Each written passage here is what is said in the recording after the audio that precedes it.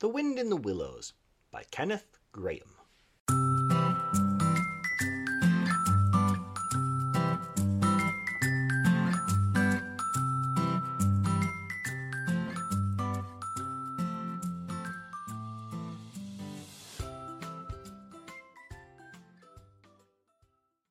Chapter 6. Mr. Toad. It was a bright morning in the early part of summer. The river had resumed its wonted banks in its accustomed pace, and a hot sun seemed to be pulling everything green and bushy and spiky up out of the earth towards him, as if by strings.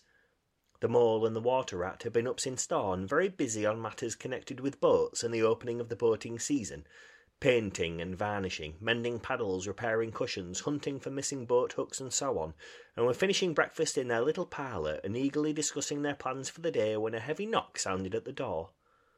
"Bother," said the rat, all over egg. "See who it is, man, like a good chap, since you finished." The mole went to attend the summons, and the rat heard him utter a cry of surprise. Then he flung the parlour door open and announced with much importance, "Mr. Badger." This was a wonderful thing indeed, that the badger should pay a formal call on them, or indeed on anybody. He generally had to be caught if you wanted him badly, as he slipped quietly along a hedgerow of an early morning or a late evening, or else hunted up in his own house in the middle of the wood, which was a serious undertaking. The badger strode heavily into the room and stood looking at the two animals with an expression full of seriousness. The rat let his egg spoon fall on the tablecloth and sat open-mouthed. "The hour has come," said the badger at last, with great solemnity. "What hour?" asked the rat uneasily, glancing at the clock on the mantelpiece. "Whose hour, you should rather say," replied the badger. "Why, Toad's hour, the hour of Toad. I said I'd take him in hand as soon as the winter was well over, and I'm going to take him in hand today." "Today's hour, of course," cried the mole delightedly. "Hooray! I remember now. We'll teach him to be a sensible Toad." "This very morning," continued the badger, taking an armchair, "as I learnt last night from a trustworthy source, another new and exceptionally powerful motor car will arrive at Toad Hall on approval or return. At this very moment, perhaps, Toad is busy arraying himself in those singularly hideous habiliments so dear to him, which transform him from a comparatively good-looking Toad into an object which throws any decent-minded animal that comes across it into a violent fit. We must be up and doing, ere it is too late. You two animals will accompany me instantly to Toad Hall, and the work of rescue shall be accomplished." "Right you are," cried the rat, starting up. "We'll rescue the poor unhappy animal. We'll convert him. He'll be the most converted Toad that ever was before we've done with him."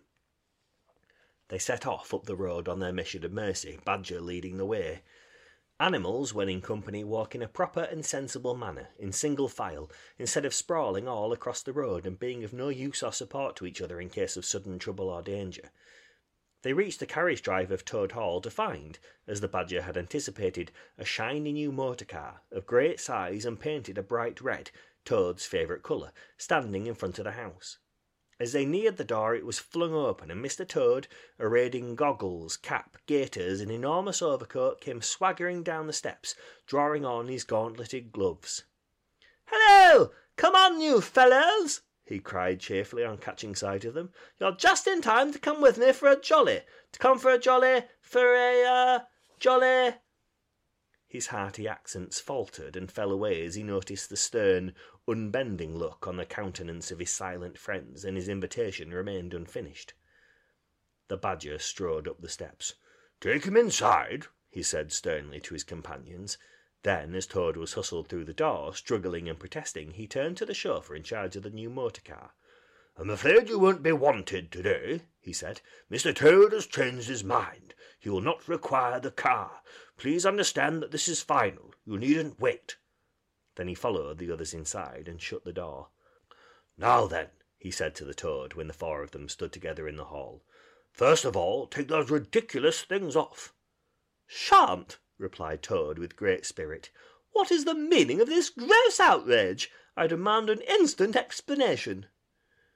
"Take them off him, then, you two," ordered the badger briefly. They had to lay Toad out on the floor, kicking and calling all sorts of names before they could get to work properly.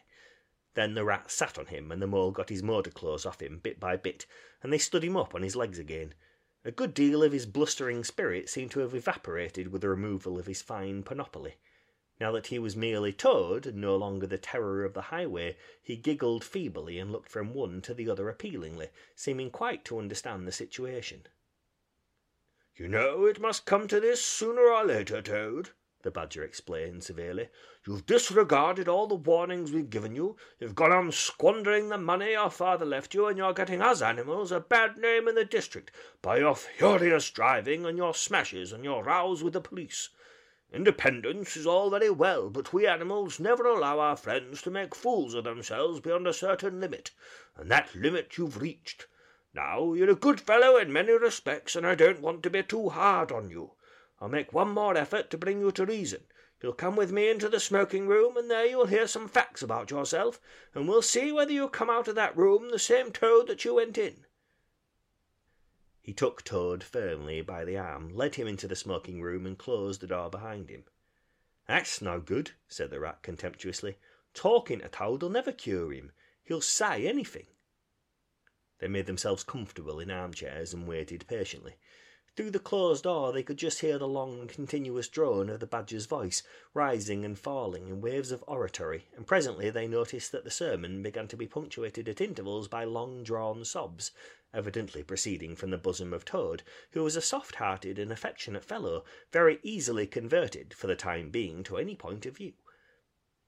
After some three-quarters of an hour, the door opened, and the Badger reappeared, solemnly leading by the paw a very limp and dejected Toad. His skin hung baggily about him, his legs wobbled, and his cheeks were furrowed by the tears so plentifully called forth by the Badger's moving discourse. "Sit down there, Toad," said the Badger kindly, pointing to a chair. "My friends," he went on, "I am pleased to inform you that Toad has at last seen the error of his ways. He is truly sorry for his misguided conduct in the past, and is undertaken to give up motor cars entirely and for ever. I have his solemn promise to that effect." "That is very good news," said the Mole gravely. "Very good news indeed," observed the Rat dubiously. If only... He was looking very hard at Toad as he said this, and could not help thinking he perceived something vaguely resembling a twinkle in that animal's still sorrowful eye. "There's only one thing more to be done," continued the gratified Badger. "Toad, I want you solemnly to repeat, before your friends here, what you fully admitted to me in the smoking room just now.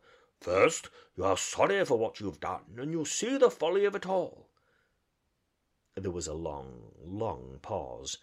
Toad looked desperately this way and that, while the other animals waited in grave silence. At last he spoke. "No," he said, a little sullenly but stoutly, "I'm not sorry, and it wasn't folly at all. It was simply glorious." "What?" cried the Badger, greatly scandalized. "You backsliding animal, didn't you tell me just now in there—" "Oh, yes, in there," said Toad impatiently.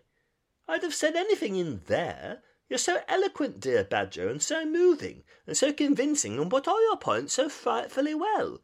You can do what you like with me in there, and you know it. But I've been searching my mind since, and going over things in it, and I find that I'm not a bit sorry or repentant, really, so it's no earthly good saying I am now, is it?" "Then you don't promise," said the Badger, "never to touch a motor car again?" "Certainly not," replied Toad emphatically. "On the contrary, I faithfully promise that the very first motor car I see, poop, poop, off I go in it." "Told you so, didn't I?" observed the Rat to the Mole. "Very well indeed," said the Badger firmly, rising to his feet. "Since you won't yield to persuasion, we'll try what force can do.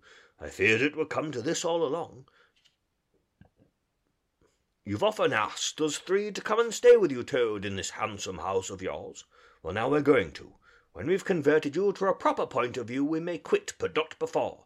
Take him upstairs, you two, and lock him up in his bedroom, while we arrange matters between ourselves."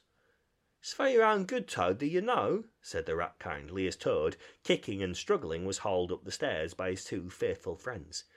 "Think what fun we shall all have together, just as we used to when you've quite got over this painful attack of yours." "We'll take great care of everything for you till you're well, Toad," said the Mole, "and we'll see your money isn't wasted, as it has been." "No more of those regrettable incidents with the police, Toad," said the Rat, as they thrust him into his bedroom. "And no more weeks in hospital, being ordered about by nurses, Toad," added the Mole, turning the key on him. They descended the stair, Toad shouting abuse at them through the keyhole, and the three friends then met in conference on the situation. "It's going to be a tedious business," said the Badger, sighing. "Never seen Toad so determined. However, we'll see it out. He must never be left an instant unguarded. We shall have to take it in turns to be with him till the poison has worked itself out of his system." They arranged watches accordingly. Each animal took it in turns to sleep in Toad's room at night, and they divided the day up between them. At first, Toad was undoubtedly very trying to his careful guardians. When his violent paroxysms possessed him, he would arrange bedroom chairs in rude resemblance of a motor car, and would crouch on the foremost of them, bent forward and staring fixedly ahead, making uncouth and ghastly noises till the climax was reached, when, turning a complete somersault, he would lie prostrate amid the ruins of chairs, apparently completely satisfied for the moment. As time passed, however, these painful seizures grew gradually less frequent, and his friends strove to divert his mind into fresh channels. But his interest in other matters did not seem to revive, and he grew apparently languid and depressed. One fine morning, the rat, whose turn it was to go on duty, went upstairs to relieve Badger, whom he found fidgeting to be off and stretch his legs in a long ramble round his wood and down his earthen burrows. "Toad's still in bed," he told the rat outside the door.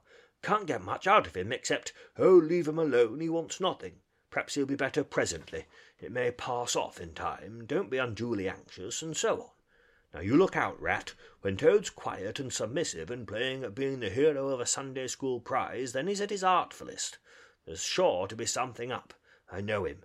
Well, now I must be off." "Are you to die, old chap?" inquired the rat cheerfully as he approached Toad's bedside. He had to wait some minutes for an answer. At last a feeble voice replied, "Thank you so much, dear Ratty. So good of you to inquire. But first, tell me how you are yourself, and the excellent Mole." "Oh, we're all right," replied the rat. "Mole," he added incautiously, "is going out for a run round with Badger. They'll be out till luncheon time, so you and I'll spend a pleasant morning together, and I'll do my best to amuse you. Now jump up, there's a good fellow, and don't lie moping there on a fine morning like this." "Dear, kind rat," murmured Toad, "how little you realise my condition, and how very far I am from jumping up now, if ever. But do not trouble about me. I hate being a burden to my friends, and I do not expect to be one much longer. Indeed, I almost hope not." "Well, I hope not too," said the rat heartily. "You've been a fine bother to us all this time, and I'm glad to hear it's going to stop, and in weather like this, and the boating season just beginning. It's too bad of you, Toad. It isn't the trouble we mind, but you're making us miss such an awful lot." "I'm afraid it is the trouble you mind, though," replied the Toad languidly. "I can quite understand it. It's natural enough. You're tired of bothering about me. I mustn't ask you to do anything further. I'm a nuisance, I know."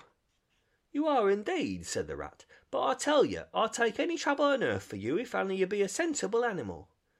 "If I thought that, Ratty," murmured Toad, more feebly than ever, "then I would beg you, for the last time probably, to step round to the village as quickly as possible. Even now it may be too late, and fetch the doctor. But don't you bother. It's only a trouble, and perhaps we may as well let things take their course." "What do you want a doctor for?" inquired the rat, coming closer and examining him. He certainly lay very still and flat, and his voice was weaker and his manner much changed. "Surely you've noticed of late," murmured Toad. "But no, why should you? Noticing things is only a trouble. Tomorrow, indeed, you may be saying to yourself, 'Oh, if only I had noticed sooner, if only I had done something.' But no, it's a trouble. Never mind, forget that I asked." "Look here, old man," said the rat, beginning to get rather alarmed. "Of course I'll fetch a doctor to you if you really think you want him, but you can hardly be bad enough for that yet. Let's talk about something else." "I fear, dear friend," said Toad, with a sad smile, "that talk can do little in a case like this, or doctors either, for that matter. Still, one must grasp at the slightest straw.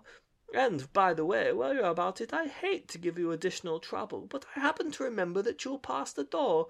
Would you mind at the same time asking the lawyer to step up?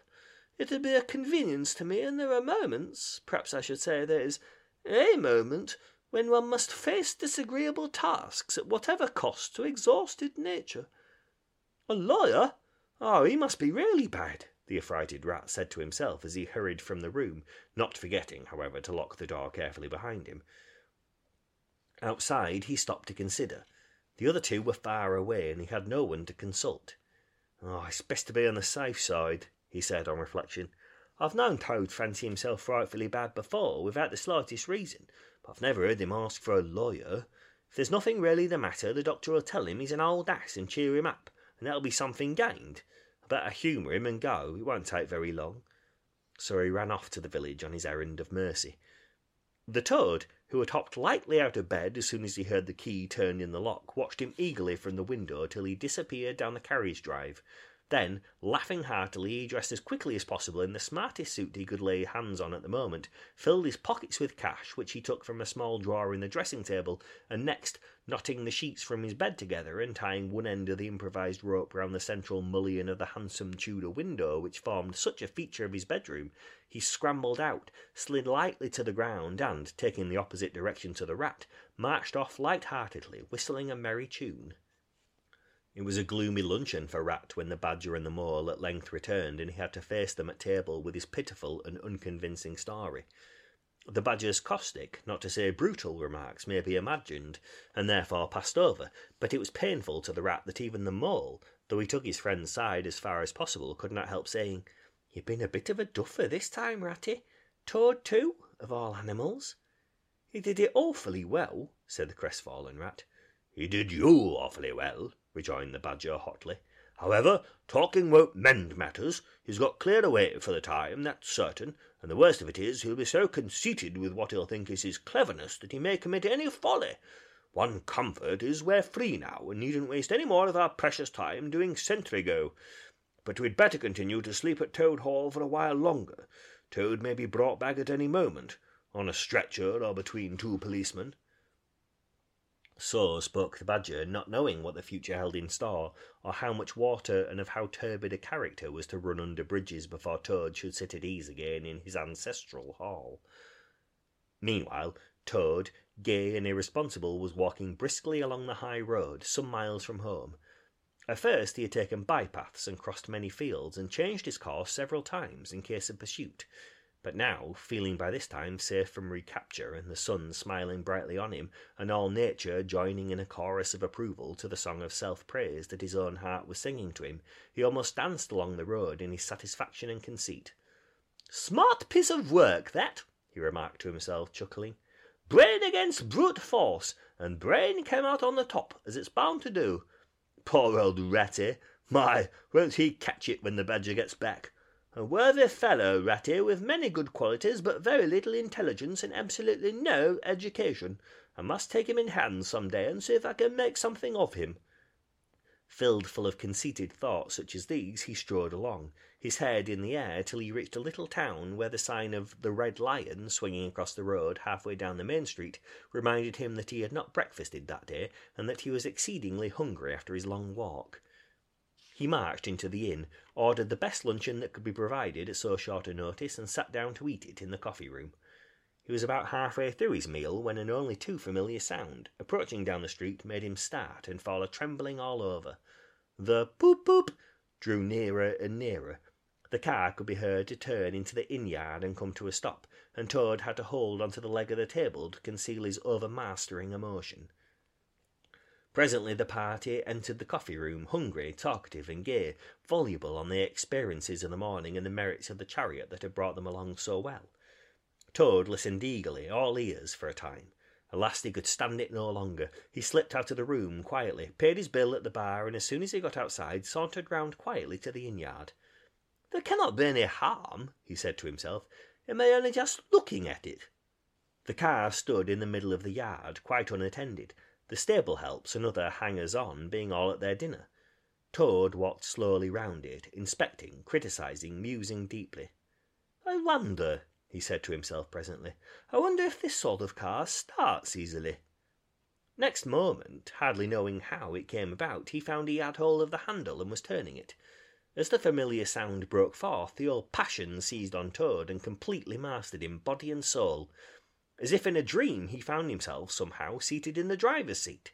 As if in a dream, he pulled the lever and swung the car round the yard and out through the archway, and, as if in a dream, all sense of right and wrong, or fear of obvious consequences, seemed temporarily suspended. He increased his pace, and as the car devoured the street and leapt forth on the high road through the open country, he was only conscious that he was Toad once more, Toad at his best and highest, Toad the terror, the traffic queller, the lord of the lone trail, before whom all must give way or be smitten into nothingness and everlasting night.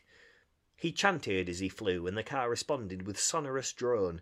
The miles were eaten up under him as he sped he knew not whither, fulfilling his instincts, living his hour, reckless of what might come to him. "To my mind," observed the chairman of the bench of magistrates cheerfully, "the only difficulty that presents itself in this otherwise very clear case is how we can possibly make it sufficiently hot for the incorrigible rogue and hardened ruffian whom we see cowering in the dock before us. Let me see. He's been found guilty on the clearest evidence. First, of stealing a valuable motor car, secondly, of driving to the public danger, and thirdly, of gross impertinence to the rural police. Mr. Clerk, will you tell us, please, what is the very stiffest penalty we can impose for each of these offences, without, of course, giving the prisoner the benefit of any doubt, because there isn't any?" The clerk scratched his nose with his pen. "Some people would consider," he observed, "that stealing the motor car was the worst offence, and so it is. But checking the police undoubtedly carries the severest penalty, and so it ought. Supposing you were to say 12 months for the theft, which is mild, 3 years for the furious driving, which is lenient, 15 years for the cheek, which was a pretty bad sort of cheek, judging by what we've heard from the witness box, even if you only believe 1/10 part of what you've heard, and I never believe more myself. Those figures, if added together correctly, tot up to 19 years. "First rate," said the chairman. "So you'd better make it around 20 years and be on the safe side," concluded the clerk. "An excellent suggestion," said the chairman approvingly. "Prisoner, pull yourself together and try and stand up straight. It's going to be 20 years for you this time, and mind, if you appear before us again upon any charge whatever, we shall have to deal with you very seriously." Then the brutal minions of the law fell upon the hapless Toad, loaded him with chains, and dragged him from the courthouse, shrieking, praying, protesting, across the marketplace, where the playful populace, always as severe upon detected crime as they are sympathetic and helpful when one is merely wanted, assailed him with jeers, carrots, and popular catchwords, past hooting school-children, their innocent faces lit up with the pleasure they ever derive from the sight of a gentleman in difficulties, across the hollow-sounding drawbridge, below the spiky portcullis, under the frowning archway of the grim old castle whose ancient towers soared high overhead, past guard-rooms full of grinning soldiery off duty, past sentries who coughed in a horrid, sarcastic way, because that is as much as a sentry on his post dare do to show his contempt and abhorrence of crime, up time-worn, winding stairs, past men-at-arms in casquette and corselet of steel, darting threatening looks through their vizards, across courtyards where mastiffs strained at their leash and pawed the air to get at him, past ancient warders, their halberds leant against the wall, dozing over a pasty and a flagon of brown ale, on and on, past the rack chamber and the thumbscrew room, past the turning that led to the private scaffold, till they reached the door of the grimmest dungeon that lay in the heart of the innermost keep. There at last they paused, where an ancient gaoler sat fingering a bunch of mighty keys. "Odds bodkins," said the sergeant of police, taking off his helmet and wiping his forehead. "Rouse the old loon and take over from us this vile Toad, a criminal of deepest guilt and matchful artfulness and resource.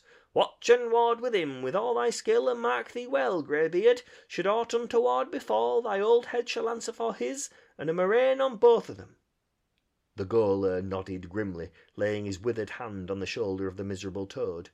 The rusty key creaked in the lock, the great door clanged behind them, and Toad was a helpless prisoner in the remotest dungeon of the best guarded keep of the stoutest castle in all the length and breadth of merry England.